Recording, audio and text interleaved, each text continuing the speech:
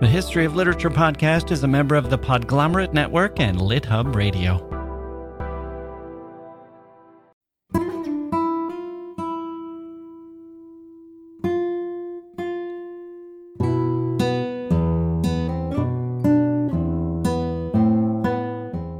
He was a much admired writer who died on April 23rd, 1616. Salman Rushdie called him one of the fathers of modern literature. William Shakespeare? Well, that's the trick. Everything I just said applies to Shakespeare, but it also applies to Miguel de Cervantes, author of The Ingenious Gentleman Don Quixote of La Mancha, or simply Don Quixote. Those of us who love Shakespeare often think, well, what if Shakespeare had written a novel? His facility with language, his eye for description, his cracking sense of plot, and above all, his insight into character. Just imagine what he could do with the form. And for those of us who are tied to the English language, we might go about our business and stop there. Too bad. They weren't writing novels then, so Shakespeare had poetry and theater, and we have his sonnets and Othello and Hamlet and all the other plays, which are a gift. Let's not be greedy. Except people were writing novels, not in England, but on the continent, including those written by the man Rushdie called the other father of modern literature. Cervantes wrote what's been called the Spanish Bible, and while it's not a sacred religious text, it's hugely important, and it's a great, great book. It's the kind of book that's always relevant, always smart, always funny, enjoyed by generation after generation in countries and in languages all over the world. A book that's always a step ahead of us, placing Cervantes in the company of the greatest of literary geniuses, Miguel de Cervantes, author of the Quixote, today on the History of Literature.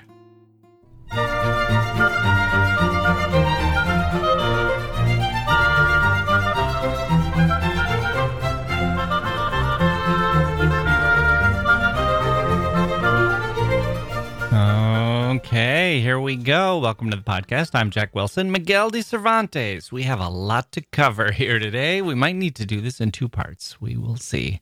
I'm building up to Machado de Assis, my friends. We spoke with super friend listener Claudia from Brazil, who has gently urged Machado onto us for months, maybe years at this point, along with our other Brazilian friends. And I want to bring you that conversation with her. I can't wait. But since we're back on our 2-episode-a-week schedule for the time being, we have some room on the calendar. And I also wanted to talk about Tristram Shandy and Lawrence Sterne because he was so important to Machado as well, along with Cervantes. One of the things, do you have irritants in your life? Are there things that hit you like fingernails being slowly drawn down a chalkboard, making that screeching sound? Kids don't know about this sound anymore, do they? They don't even have chalkboards now. They have whiteboards here in America. Anyway, I'm not sure how much chalk is being used around the world. Are whiteboards an improvement? Maybe not. Maybe we're going to digital projections, which is fine. I've been a little down on whiteboards. Not that chalkboards are much better. Chalkboards are no good, really. You get the screeching sound. You get nails on the chalkboard. That became a cliche of one of the very worst sounds you would ever hear in your life. And blackboards, that term made no sense because half of them were green. Although a nice blackboard sure looked good, didn't it? With some nice chalk on it. Anyway, you had to pound erasers and breathe in fumes, chalky dust. I think I still have some of that chalk dust in my lungs. It lives in there with the powder from the candy cigarettes I used to smoke. Literally, those were given to us at Halloween by well-meaning neighbors. The 70s were a rougher time. Kids, get off my lawn. Actually, don't. Stay on my lawn. As long as you want, I'll bring out some lemonade. I like kids, and I don't care if my lawn is trampled by their little feet. Speaking of screeching sounds, my lawn right now is filled with cicadas who scream their bellies out looking for mates. It's the most desperate sound ever. 17 years underground, they emerge, mate, scream, and disappear underground again. The howl of the incels, bug version. I've got to get moving here. We'll get to Cervantes. But one last thing about whiteboards. I told you I was off those. I've been off those ever since I taught English in Taiwan. And the schools were all fancy and modern, and they had whiteboards with markers. And the floors were kind of slick, too. And one of my fellow teachers realized that you could draw on the floor and wipe it off with a paper towel, just like you could use the whiteboard. You could use the floor that way. So he handed out markers to everyone in his kindergarten class, and they had their lesson like that, where he would call out a word in English, and they would draw that word on the floor. Apple, banana, house. And they were drawing and drawing. The trick when you teach kids to do things, when you teach kids, the trick is to do things that take up some time. Draw a house. Draw a city. Good. Keep going.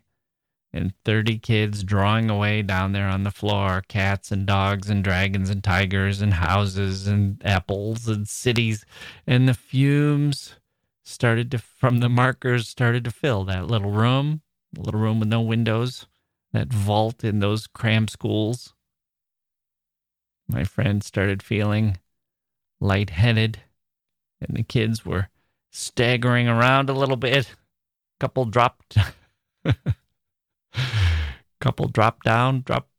to the floor. So, sometimes progress needs an escape hatch, as John Updike said. A beautiful phrase in an essay about beer can tabs. My goodness, that's so perfect, isn't it? A gorgeous phrase in the service of a pointless essay. Updike in a nutshell. Okay, so what's my irritant? What are the nails on my chalkboard? How about this one, which I offer up humbly and without malice? It's when a novel comes out and it does something formally innovative. Maybe the chronology is out of order. Maybe the author addresses the reader. Maybe there's a blank page to express a character's indecision, something like that.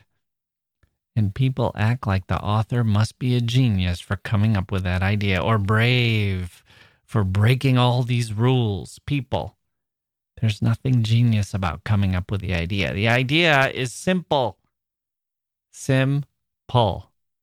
There's nothing bold or brave about it either. There's not this thing called a novel form that's been handed down to authors and everyone has a rule book to follow, and somehow breaking the rules is like figuring out how to turn a room into zero gravity and live like no one has ever lived before. Some of the earliest novels that we have already broke all those rules. Books aren't mirrors that work in one given way unless you shatter them. Books are built from scratch every single time.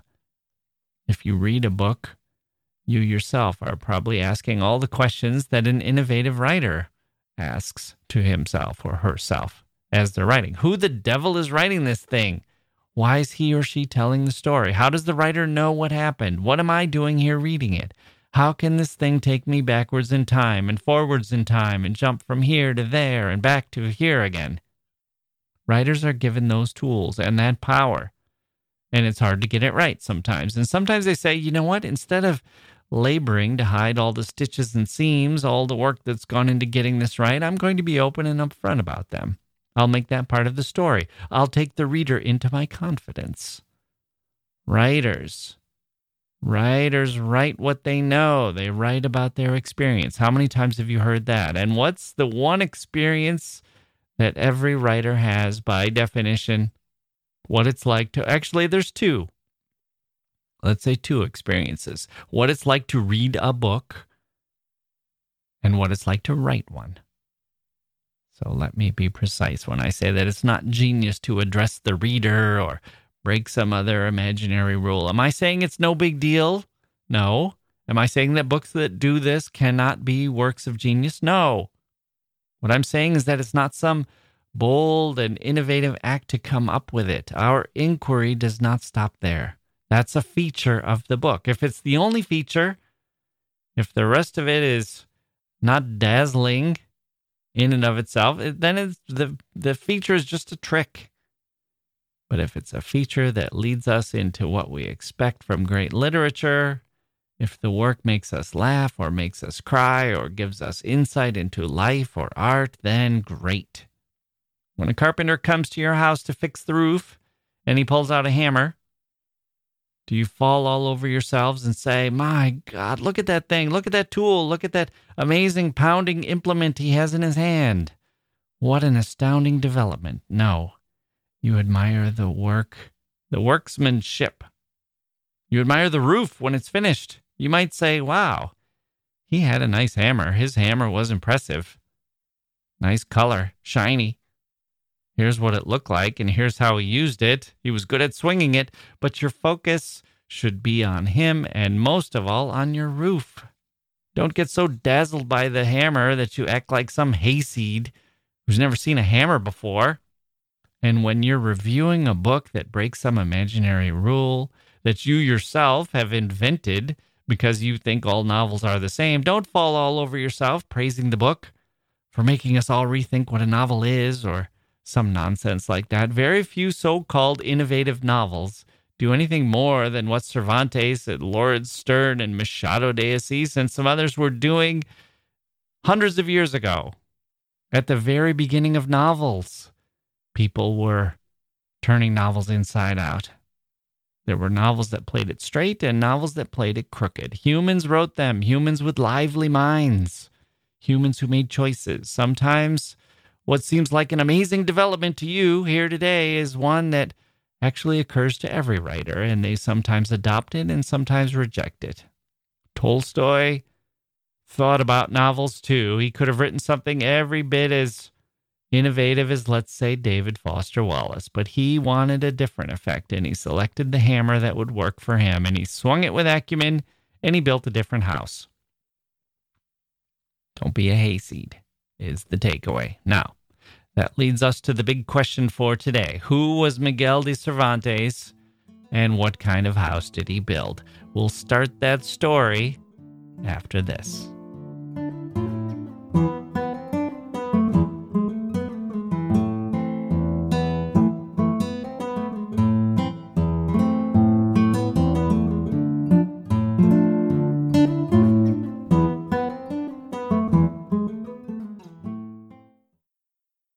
Hey grown-ups, the Cat in the Hat Cast is a new podcast from Wondery, perfect for the whole family.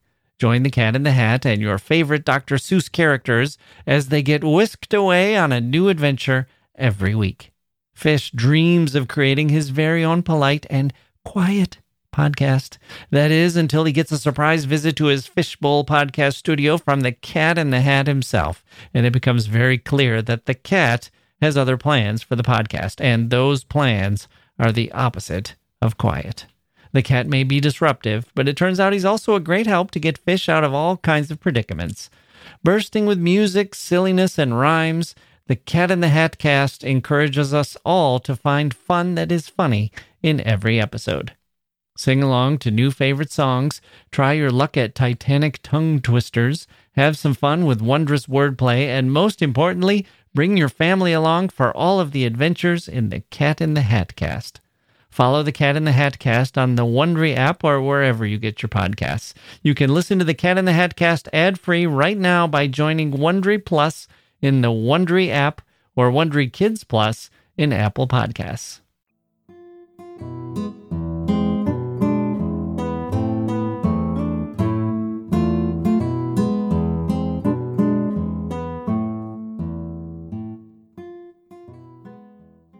Okay, I forgot we're going to be running through the mailbag today, too.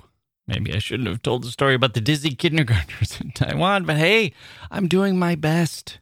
Working hard, staying humble, here for the hustle.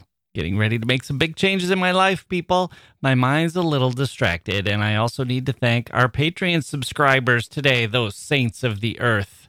That's the club to be in, people.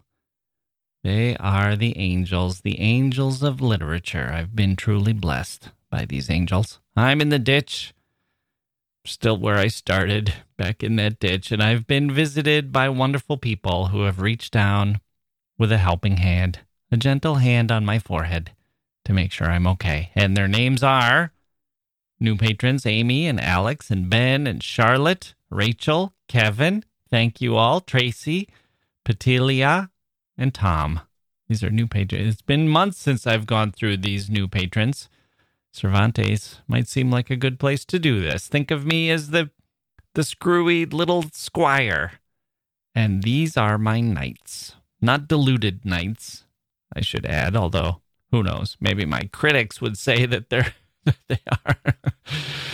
Oh, critics, how did I attract so many enemies? All I'm doing is talking about books. But anyway, thank you to Linda, who gets it, and David D. and David W., Mark, Stephanie, and Le Canard. That's a great name. I hope that's his name or her real name, Le Canard.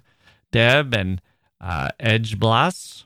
Hope I'm pronouncing all these correctly. Kate, Margarita, Israel, Claire, Kathy, David, just David, no last name given, Sylvia, Jeffrey, Becky, Paul, you are my heroes, as are Wendy and Riley and Anita and Margaret and JD and Joanna and Zephyrus and Elad and Torino, Luve, Nicole, Michael. I can't believe how blessed I am.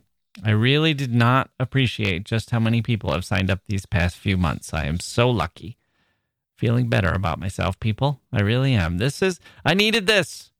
Thank you, Rodrigo and Robert and another Nicole and Jason and Shi Ying, Margot and Perry and Sylvia and Mary, Jeremy, Kathleen, Elizabeth, Kenneth, and Michael M. Thank you, thank you, thank you. I am in your debt, and all the rest of you as well, you generous souls who truly do make this show possible. That's patreon.com/literature. On to the mailbag. Listener David has been listening to the podcast on long bicycle trips, horse rides, and the ups and downs of his home elliptical. He was struck by the Kate Chopin story, Desiree's Baby, and its O. Henry-esque ending, and had some thoughts of his own, a whole new theory for how to view the ending. Very compelling stuff. I'm always glad when ambiguity can open doors for us. Listeners, resist the urge to get angry at ambiguity. That's not what the author wanted for us to think. Who cares? Who cares if we know what the author meant or didn't? Maybe sometimes we can search for and find a deeper understanding in those cracks where we don't understand something. There is truth in the flicker, as Conrad might say. Listener Elizabeth enjoyed our episode on Gabriel Garcia Marquez, which was a fun one to do. And listener Juan said he also enjoyed that one, or those two, I guess it was, and told me that in his own reading, he went from War and Peace, which he loved, with 2 exclamation marks, to The Stranger, and would like an episode on Victor Hugo. That's a great idea. I almost did one on Victor Hugo after our episode on Rimbaud. Victor Hugo made a cameo or 2 in that one, which got my creative juices flowing, sparked my curiosity about Mr. Hugo. We will try to get to him soon. Listener Joe was about to read Salman Rushdie for his book club when, lo and behold, our episode popped up. He's now looking forward to Midnight's Children more than ever, and he is also a copywriter, as it happens. So he took some inspiration from Rushdie's experience as a copywriter. Good luck to you, Joe, and keep up the good work. I hope you enjoy the Rushdie. Speaking of India, we heard from Esther in South India, who's studying for her competitive exams in English literature. She's sort of absent-minded, she says, so she's been using the podcast to help her study, and it's been working. Now, when she takes the test, she hears the answers in my voice, which I don't know what to say. Oh, I'm honored, flattered, and honored, and also a little, little worried that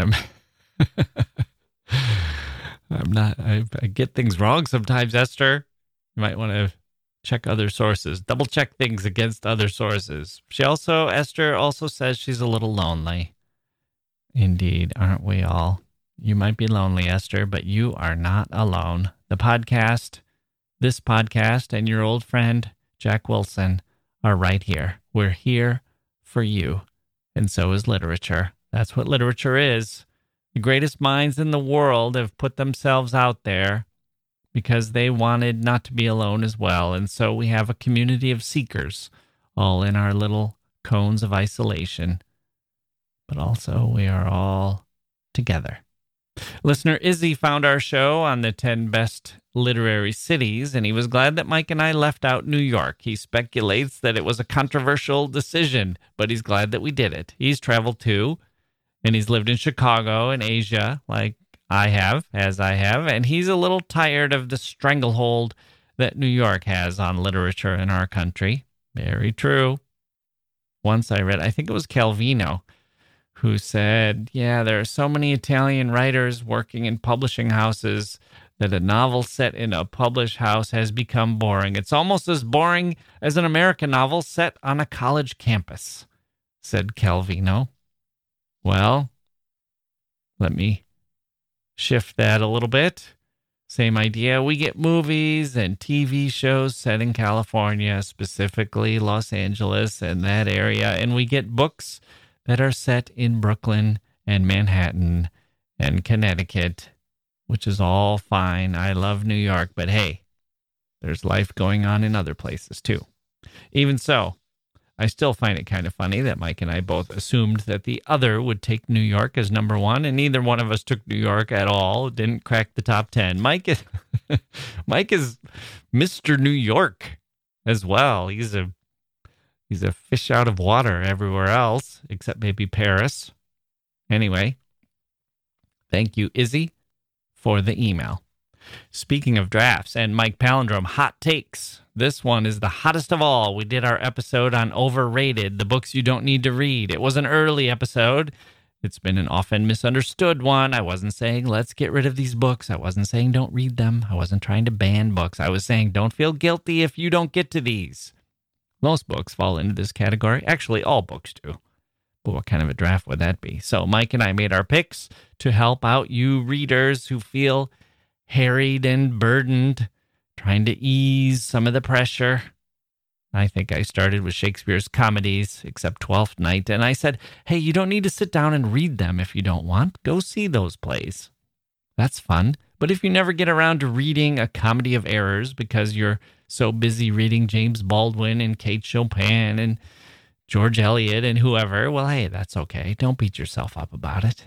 And immediately I got an email saying, I went to see As You Like It, and it was one of the greatest. Well, stop there, my dear listening friend. Do you hear yourself?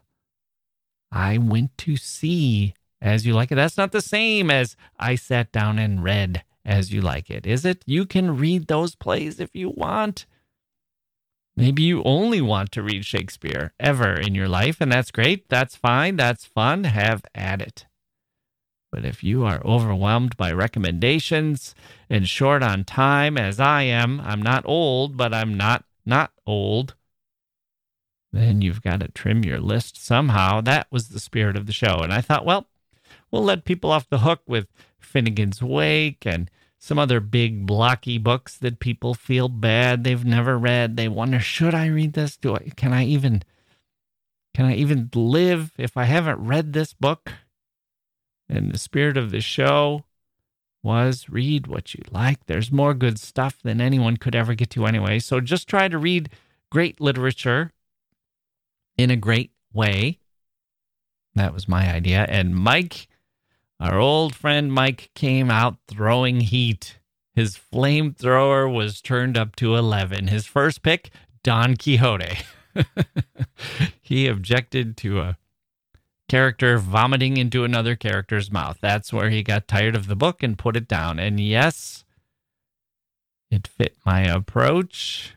It's a big book. You don't have to read it. Fine. If you're a scholar of literature or a scholar of Spanish literature, maybe you need to read it. But the rest of us, we have books we can read, not read. You can read a book or two by Dickens. You don't have to read 20. Boy, did that pick, Don Quixote, set off a whirlwind. I think I've gotten as many complaints about that single pick 2 minutes of our lives and a few thank yous, to be sure. The complaints were mostly very polite. Please give it another try. It gets better toward the end, or I didn't like it until the second time through, that kind of thing. Maybe you need a new translation. A lot of fans of Don Quixote registered their polite discontent. Okay, we've got to get rolling here, don't we? Let me wrap up this incident with Mike to say we're still on board with not reading Don Quixote, as we're on board with not reading anything. In particular, literature is not a gun pointed at your head. It's supposed to be the thing you turn to instead of a gun pointing at your head. But we don't want anyone to be confused. Don Quixote is a great book, an important book, but also a great one. And Cervantes is in the pantheon of great writers. He made a serious contribution to literature and deserves all of our attention. And guess what? He himself had a life almost as interesting as his works. Let's turn to that now. Most of what we know about Cervantes came from the work itself, his own allusions to himself and so on. There's no contemporary account, no biographical sketch, let alone a biography by someone who knew him or by someone who came a generation or two later when people could be interviewed and memories could be drawn upon. Instead, we're in a position as we are with Shakespeare, about whom one commentator said, quote, "It is not the register of his baptism or the draft of his will or the orthography of his name that we seek. No letter of his writing, no record of his conversation, no character of him drawn by a contemporary has been produced," end quote. That might give you a sense of what we're looking for and what we got and didn't get. The problem, if it's a problem, is that in the era of Don Quixote and Shakespeare, Cervantes and Shakespeare, people focused on the works and not the writers. Today, we've almost reversed it. We focus so heavily on the lives of writers that you'll see writers tempted to exaggerate their biographies in order to attract readers. It's standard now to insist that we not only get the work, we know who wrote it, where they live, what their family life is like, where they come from, and so on. We're intrusive in the lives of writers today. It's bizarre when we don't know these things. Back then, that was not the case. Here's a novel, here's a play, start reading, start enjoying, or don't.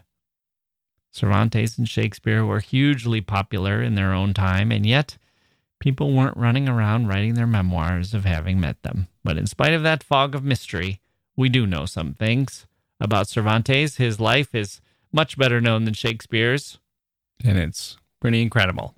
He was born in 1547 in Alcalá de Henares, Henares being a river, northeast of Madrid. For context, Shakespeare was born 17 years later in 1564 in Stratford-upon-Avon, which is northwest of London.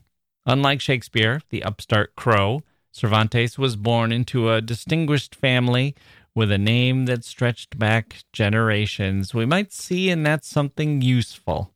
Cervantes, in the Quixote especially, the whole driving force behind Don Quixote, in fact, was that there were these books out there telling of chivalric adventures, romances, works of chivalry, and Cervantes clearly thought that they were kind of ridiculous. We see this with novels in English as well. It's kind of like our day when people scoff at video games. It's what people do today, right? They scoff at action movies or romantic comedies, and they say, man, people spend so much time with these. They think the world is a fairy tale, and they are the heroes and heroines inside it. Or we look at reality TV and say, oh, what has become of us? Everyone thinks life is like an island and we're voting people off, or people think their lives should be as it is on The Bachelor, or that their roommate situation is like Big Brother, and that there's a camera on everyone all the time, and life isn't really like that. I read an article the other day that blamed HGTV for creating a housing crisis, as young people see the homes on there and then find the actual houses available to be not as good. It's a real letdown. The houses people see on TV are beautiful and new and sleek, and the ones that people can actually afford are crummy. They have flaws. They're old. They're dark. That's how people can live, but they expect to live in the HGTV world. So Cervantes was like this too. He sees the books where everyone is a swashbuckling hero, and he looks around and says, these books are being read by people who have nothing heroic about them in their lives. It's not just that they're not heroic, it's that their lives are not expected to be heroic. They're peasants, fishmongers, and farmhands, and he looks back at his own lineage and sees actual knights there, real people who really did this stuff. The pretend version is suddenly exposed, and books are what's bringing people to that point. So he writes a book to expose the comedy of it, and it's written in a dry style, but it's very clearly full of buffoonery. It says straight out, this is a man who read too many of these books and it warped his judgment. And we see that as Don Quixote sets out on his adventures, here he is. Here's a passage of Don Quixote after his judgment has been warped by reading all these romances. Quote, in short, his wits being quite gone, he hit upon the strangest notion that ever madmen in this world hit upon, and that was that he fancied it was right and requisite, as well for the support of his own honor as for the service of his country, that he should make a knight-errant of himself, roaming the world over in full armor and on horseback in search of adventures, and putting in practice himself all that he had read of as being the usual practices of knights-errant, righting every kind of wrong, and exposing himself to peril and danger, from which, in the issue, he was to reap eternal renown and fame. The first thing he did was to clean up some armor that had belonged to his great-grandfather and had been for ages lying forgotten in a corner, eaten with rust and covered with mildew. He scoured and polished it as best he could, but he perceived one great defect in it, that the face of the helmet was open. This deficiency, however, his ingenuity supplied, for he contrived a kind of half-helmet of pasteboard, which, fitted onto the rest, looked like a whole one. It is true that, in order to see if it was strong and fit to stand a cut, he drew his sword and gave it a couple of slashes, the first of which undid in an instant what had taken him a week to do. The ease with which he had knocked it to pieces disconcerted him somewhat, and to guard against that danger he set to work again, fixing bars of iron on the inside until he was satisfied with its strength, and then, not caring to try any more experiments with it, he passed it and adopted it as a helmet of the most perfect construction. End quote. Don Quixote does something similar with his hack or his horse. He's deluded. The signal here that this is kind of a joke is the phrase, he gave it a couple of slashes, the first of which undid in an instant what had taken him a week to do. That kind of gives the game away, doesn't it? This is slapstick, a goofball, a figure of fun.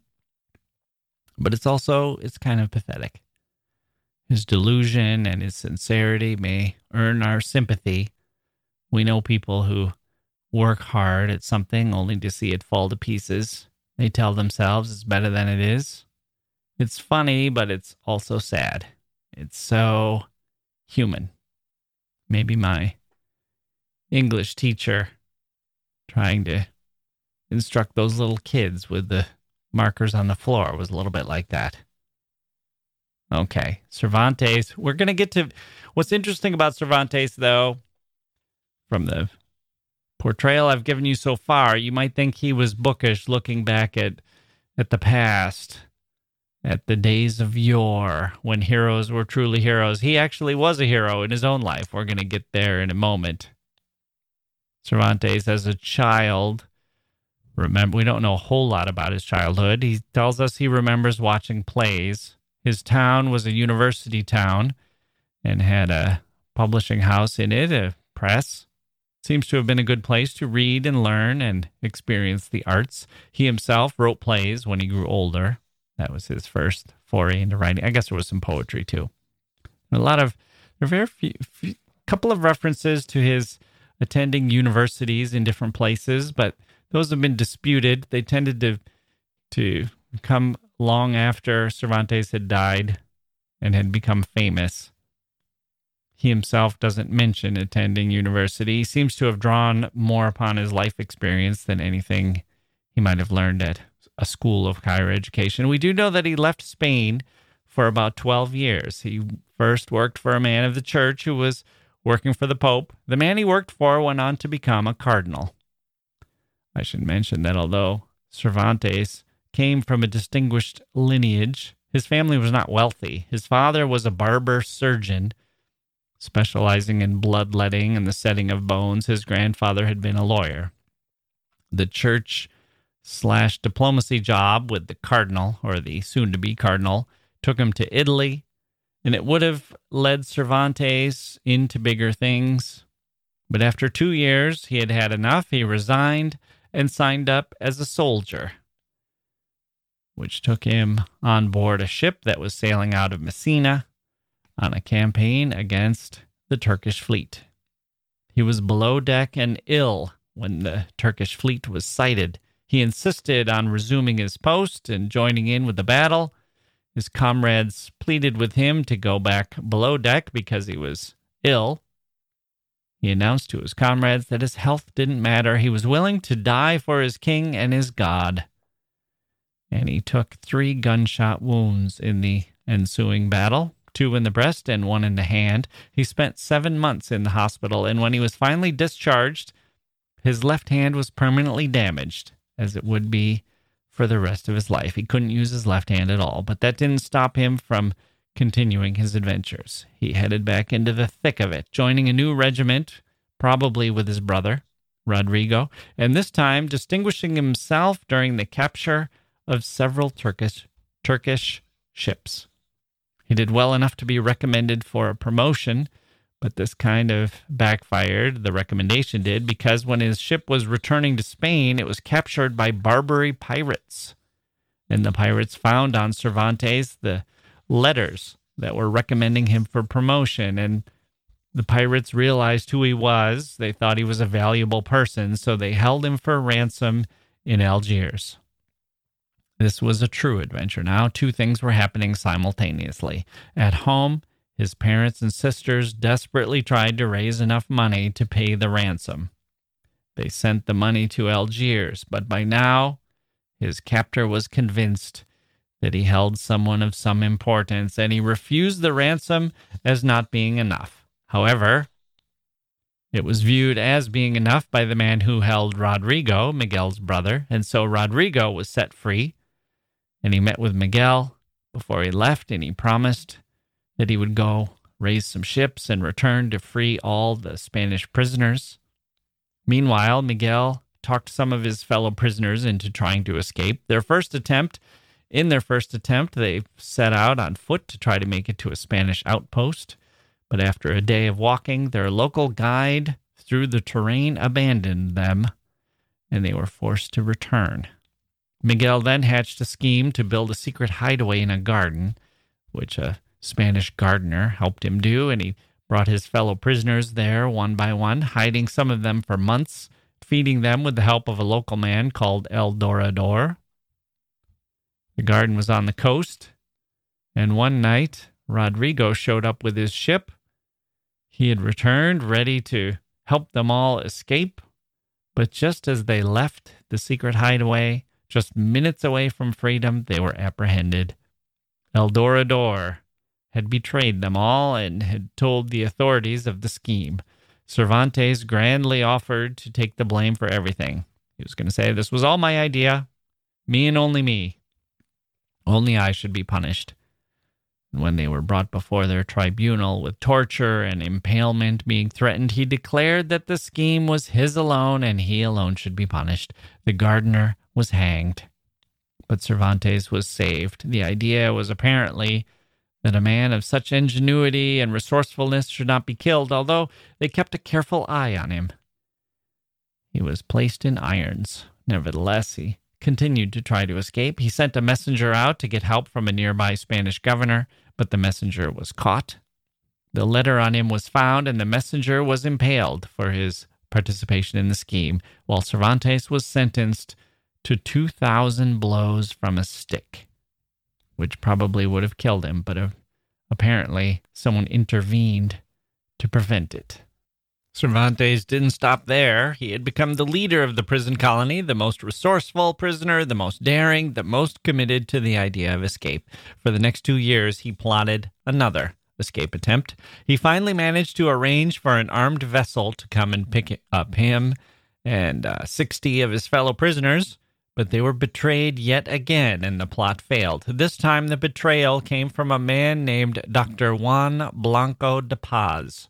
Remember that name.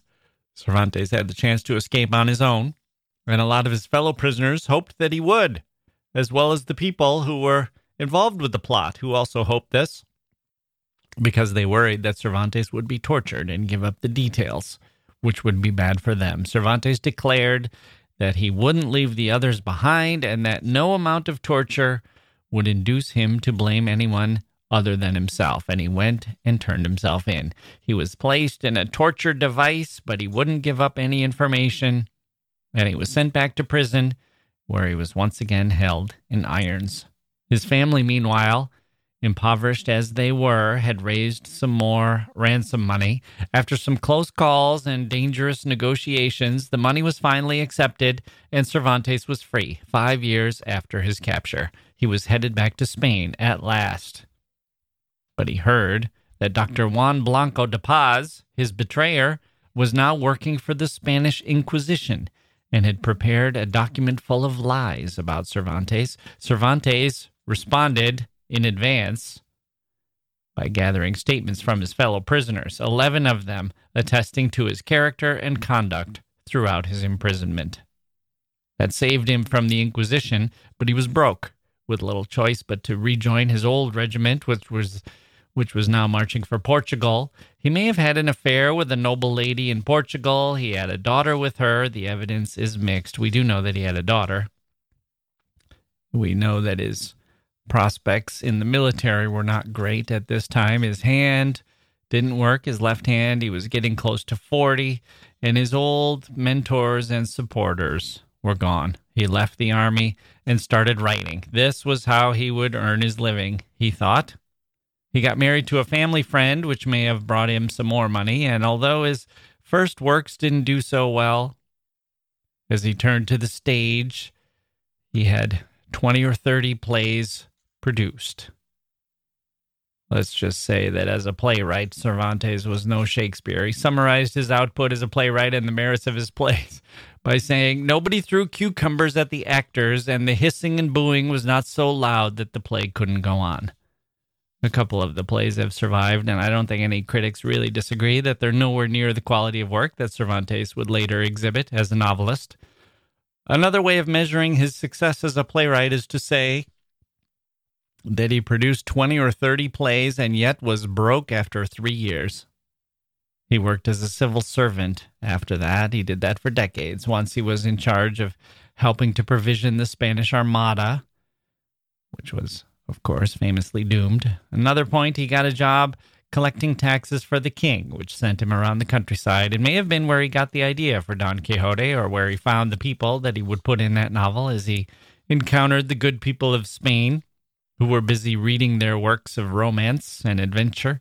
And it may also have been where he got the idea to try his hand at writing such a book, on the hopes of finally making some money. His plans, at any rate, were interrupted when he gave the money he had collected for the taxes to a merchant who was supposed to take it to the treasury, but the merchant ran off with the money, while Cervantes was blamed for not having it, and he was put in jail until he could make some arrangements to come up with some funds that would get him out. He seems to have started writing his masterpiece, Don Quixote, while in prison. It was not long after he got out that it was published, and it was a success almost immediately, with editions and pirated editions and translations all coming out in the next few years. He was close to 60 when he finally found this success. Cervantes seems to have had a relationship with Don Quixote and Sancho Panza, much like the ambivalent relationship that Arthur Conan Doyle would eventually have with Sherlock Holmes. He returned to the characters and he wrote a part 2, but he was kind of haphazard about it. And in the meantime, he seems to have been more focused on writing a great drama for the stage. Cervantes was. That seems to have been his goal, his artistic goal. He died on the same day as Shakespeare, probably of dropsy, although it was not the same day. They didn't actually die at the same instant. It's the same day, but Spain switched its calendar earlier than England did. So, although both authors are given a death date of April 23rd, it was actually 11 days apart. Not that that really matters one way or the other.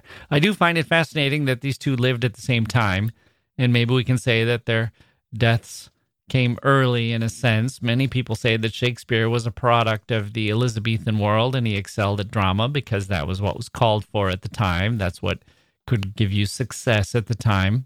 Novels didn't really get rolling in English for another century or so, but Shakespeare had access to Don Quixote. There's a disputed tradition that he might have co-written a play based on an episode in the Quixote, which we don't have time for that story today. In any case, we know that Shakespeare could have read Don Quixote. It was published in English during his lifetime and was popular. And one can imagine that he'd read it or knew of it. And maybe when he went into his final retreat, the stage no longer necessary or desirable for him.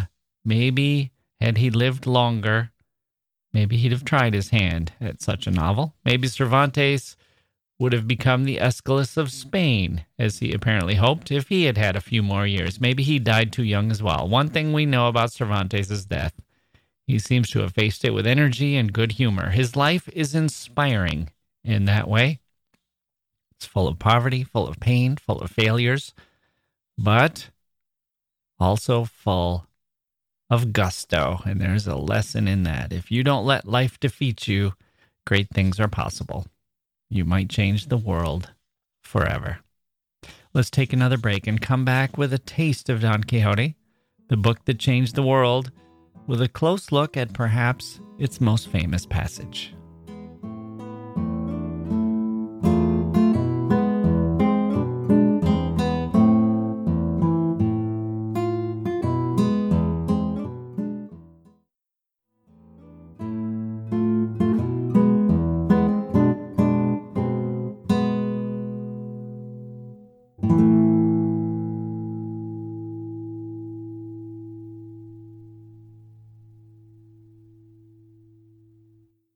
Don Quixote. Sometime we'll do an episode just on this book. Consider this an appetizer, a brief introduction. I'm going to read from chapter 8, also known as the Windmill chapter, probably the most famous passage, although some others are close, and you could argue that the first few chapters are the most important, as the author addresses the reader and describes his project, and many people say that the second book is where Don Quixote truly turns from an exciting parody into a literary masterpiece. But let's stick to this one for now, chapter 8. If you know anything at all about Don Quixote, you probably know about this chapter. And you probably know this. He was a knight who was deluded. He tilted at windmills, as we say in English now. Tilted meaning attacked with his lance. What really happened was that the would-be knight read so many works of chivalry, so many adventure stories, that he came to believe that he should have such an adventure, and then he set about making that happen. First, he creates all the stuff he needs to be a knight, which is comical. I read from that earlier when I described his efforts to make a helmet. He turns his nag of a horse into a great steed, and any woman he encounters is potentially a great lady in distress, and so on. And if you know anything else about Don Quixote, you know that he dragoons a neighbor into helping him, Sancho Panza, one of the great sidekicks in literature. Sancho Panza is the sidekick who sees things more clearly, but who goes along with the deluded knight as his less deluded but willing to play along squire.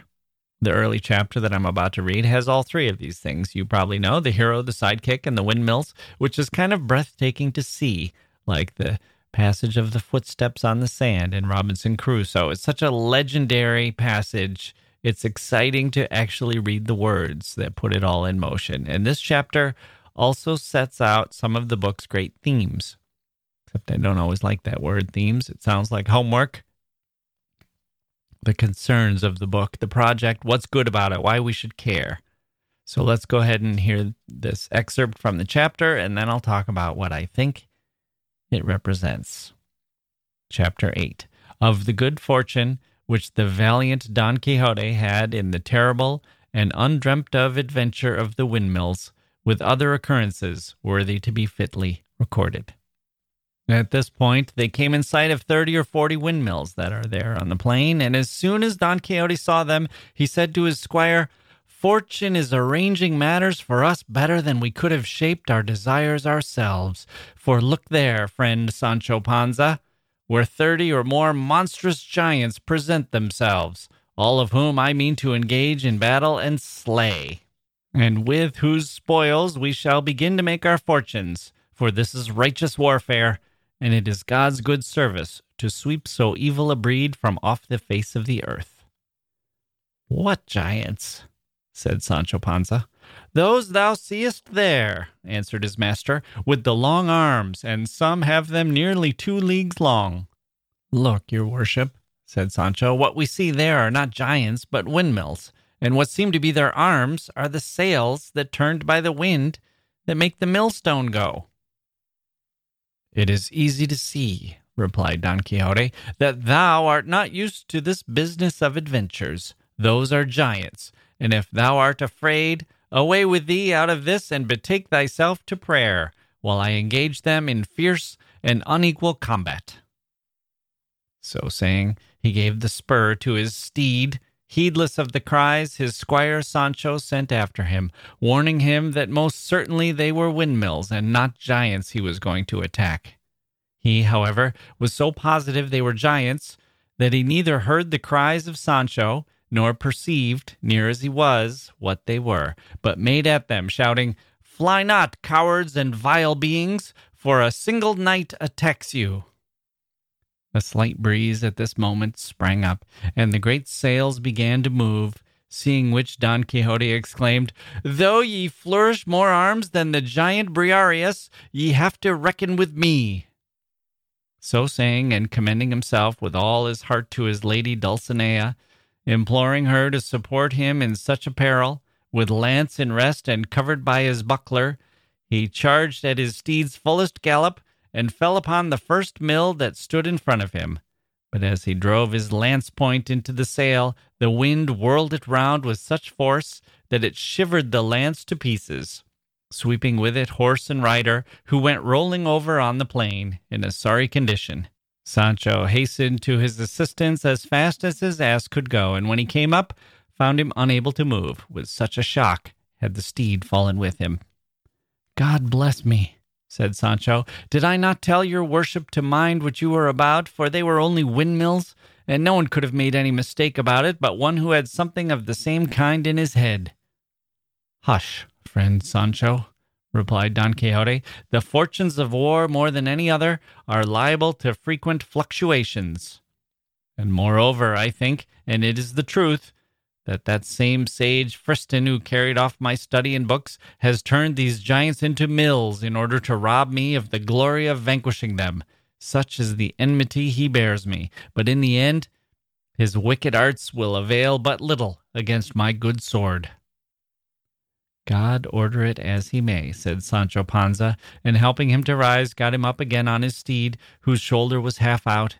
And then, discussing the late adventure, they followed the road to Puerto Lapiche, for there, said Don Quixote, they could not fail to find adventures in abundance and variety, as it was a great thoroughfare. For all that, he was much grieved at the loss of his lance, and saying so to his squire, he added, "I remember having read how a Spanish knight, Diego Perez de Vargas by name, having broken his sword in battle, tore from an oak a ponderous bough or branch, and with it did such things that day, and pounded so many Moors, that he got the surname of Machuca, and he and his descendants from that day forth were called Vargas y Machuca.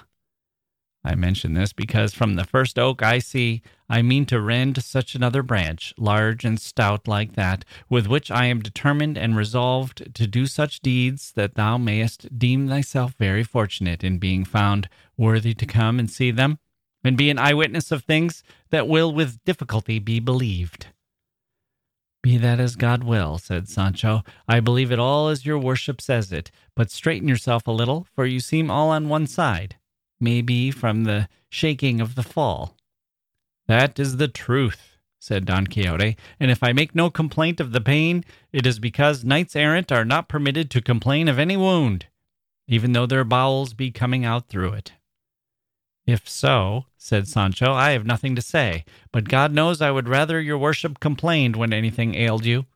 For my part, I confess I must complain however small the ache may be, unless this rule about not complaining extends to the squires of knights-errant also." Don Quixote could not help laughing at his squire's simplicity, and he assured him he might complain whenever and however he chose, just as he liked, for, so far, he had never read of anything to the contrary in the order of knighthood. Sancho bade him remember it was dinner time, to which his master answered that he wanted nothing himself just then, but that he might eat when he had a mind. With this permission, Sancho settled himself as comfortably as he could on his beast, and taking out of the alforjas which he had stowed away in them, he jogged along behind his master, munching deliberately, and from time to time taking a pull at the bota with a relish that the thirstiest tapster in Malaga might have envied. And while he went on in this way, gulping down draught after draught, he never gave a thought to any of the promises his master had made him, nor did he rate it as hardship, but rather as recreation, going in quest of adventures, however dangerous they might be. Finally, they passed the night among some trees, from one of which Don Quixote plucked a dry branch to serve him after a fashion as a lance, and fixed it on the head he had removed from the broken one. All that night Don Quixote lay awake thinking of his lady Dulcinea, in order to conform to what he had read in his books, how many a night in the forests and deserts knights used to lie sleepless, supported by the memory of their mistresses. Not so did Sancho Panza spend it, for having his stomach full of something stronger than chicory water, he made but one sleep of it, and if his master had not called him, neither the rays of the sun beating on his face, nor all the cheery notes of the birds welcoming the approach of day would have had power to waken him. On getting up, he tried the bota and found it somewhat less full than the night before, which grieved his heart, because they did not seem to be on the way to remedy the deficiency readily. Don Quixote did not care to break his fast, for, as has been already said, he confined himself to savory recollections for nourishment. They returned to the road they had set out with, leading to Puerto Lepiche, and at 3 p.m. they came in sight of it. "Here, brother Sancho Panza," said Don Quixote when he saw it, "we may plunge our hands up to the elbows in what they call adventures. But observe, even shouldst thou see me in the greatest danger in the world, thou must not put a hand to thy sword in my defence, unless indeed thou perceivest that those who assail me are rabble or base folk. For in that case thou mayest very properly aid me. But if they be knights, it is on no account permitted or allowed thee by the laws of knighthood to help me until thou hast been dubbed a knight." "Most certainly, señor," replied Sancho, "your worship shall be fully obeyed in this matter, all the more as of myself I am peaceful, and no friend to mixing in strife and quarrels. It is true that as regards the defense of my own person, I shall not give much heed to those laws, for laws human and divine allow each one to defend himself against any assailant whatever." "That I grant," said Don Quixote, "but in this matter of aiding me against knights, thou must put a restraint upon thy natural impetuosity." "I will do so, I promise you," answered Sancho, "and will keep this precept as carefully as Sunday." While they were thus talking, there appeared on the road 2 friars of the order of St. Benedict, mounted on 2 dromedaries, for not less tall were the 2 mules they rode on. They wore traveling spectacles and carried sunshades, and behind them came a coach attended by 4 or 5 persons on horseback and 2 muleteers on foot. In the coach there was, as afterwards appeared, a Biscay lady on her way to Seville, where her husband was about to take passage for the Indies with an appointment of high honor. The friars, though going the same road, were not in her company, but the moment Don Quixote perceived them, he said to his squire, "Either I am mistaken, or this is going to be the most famous adventure that has ever been seen. For those black bodies we see there must be, and doubtless are, magicians, who are carrying off some stolen princess in that coach, and with all my might I must undo this wrong." "This will be worse than the windmills," said Sancho. "Look, senor, those are friars of Saint Benedict, and the coach plainly belongs to some travelers. I tell you to mind well what you are about, and don't let the devil mislead you." "I have told thee already, Sancho," replied Don Quixote, "that on the subject of adventures thou knowest little. What I say is the truth, as thou shalt see presently." So saying, he advanced and posted himself in the middle of the road along which the friars were coming, and as soon as he thought they had come near enough to hear what he said, he cried aloud, "Devilish and unnatural beings, release instantly the high-born princesses whom you are carrying off by force in this coach, else prepare to meet a speedy death as the just punishment of your evil deeds." I'll let you turn to the work itself to hear about the rest of chapter 8, which tells the story of Don Quixote's fight with the friars and how Sancho Panza plays this and what adventures befall our heroes after that. Let's just admire for a moment what we've gotten in this handful of pages. We see what the chivalry romances have done to Don Quixote. He's besotted with literature, with stories of bravery, and his desire to be part of the story has overwhelmed him. Cervantes doesn't want to be part of this world of writing a story and making people excited. Or maybe I should say he wants to do that, but with a wink. We know this isn't real, don't we, dear reader? That's Cervantes' voice. You're reading about this man that I'm inventing. You're not going to be that person. And people who forget that distinction between fiction and reality are forgetting what fiction is and what it does. So it's a comment on chivalry and on fiction, and Cervantes is there to be a knowing guide to both. But there's more. There's a reason why this is a masterpiece. If it was merely a takedown of adventure stories, the end of a genre, we wouldn't view it as a masterpiece. We don't care so much about the stories before Don Quixote anymore. We only care about them to the extent that they gave rise to this. There's something... Why is that? Well, there's something very deeply human about the desire to be something we're not. There's a reason why we've turned to epic tales of heroes, to campfire stories as old as the hills, to legends and myths. There's something deeply human about wanting to be adventurous and wanting to live a grand life and wanting to live up to our ideals about who we are and who we should be.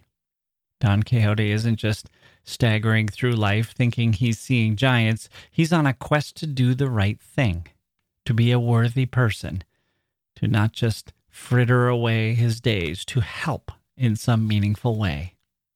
There's something deeply human in thinking that this is necessary. But there's also something deeply human in thinking that it's possible. Do our actions matter? Are we really making a difference to anyone at all, ever? Is there anything grand about a human being, an individual human being, when we'll all be dead in 100 years and mostly forgotten 100 years after that? Isn't it deluded to imagine that we are not just insignificant ants, but that we have meaning and purpose, that we can be noble, and that our noblest acts truly matter? Those are tough questions, and we all kind of face them. We're Don Quixote in that respect. We do believe we matter. We do try as hard as we can to be good and to do good. But we're also Sancho Panza. If we see through the delusion, if we realize that windmills are just windmills and life is essentially meaningless unless we talk ourselves into it having some meaning, aren't we basically Sancho? And what do we do? We can say that this book is about friendship and loyalty. What if your friend falls under this spell? Do you join? Do you tolerate? Do you help? Do you refuse to help? But we can go bigger than that too, or deeper, and say, what if we ourselves see the truth of reality? And the truth is that we don't matter. We are all Don Quixotes fighting pointless battles, telling ourselves that our opponents are powerful and our exploits have value. But do they? When you read Don Quixote, and yes, the official policy of the History of Literature podcast is that you should read it if you want to. No book is required. You're free to do what you want. But let's say when you read Don Quixote, Think about that question.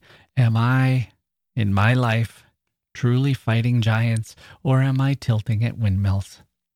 That's the Don Quixote question.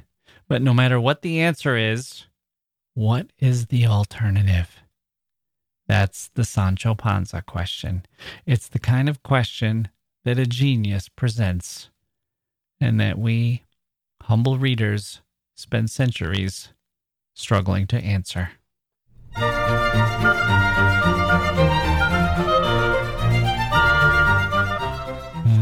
That's going to do it for this episode of the History of Literature. My thanks to Miguel de Cervantes and our emailers and our Patreons. I'm thankful to you as well for joining me, dear listeners. I hope you're doing well, staying safe and healthy, and looking forward to your own next adventure, whether that's on a plane with windmills ahead of you and your pasteboard visor in place, riding a lowly hack, or on a battlefield peopled with giants, and your gorgeous helmet in place, a trusty squire at your side, and a majestic steed carrying you forth. I'll be here either way, reading books in my crumpled little way and smiling at your adventures. Whether you've found giants to battle or are out there swinging your sword and at windmills, doesn't matter to me. I'm on your side, no matter what. I'm Jack Wilson. Thank you for listening, and we'll see you next time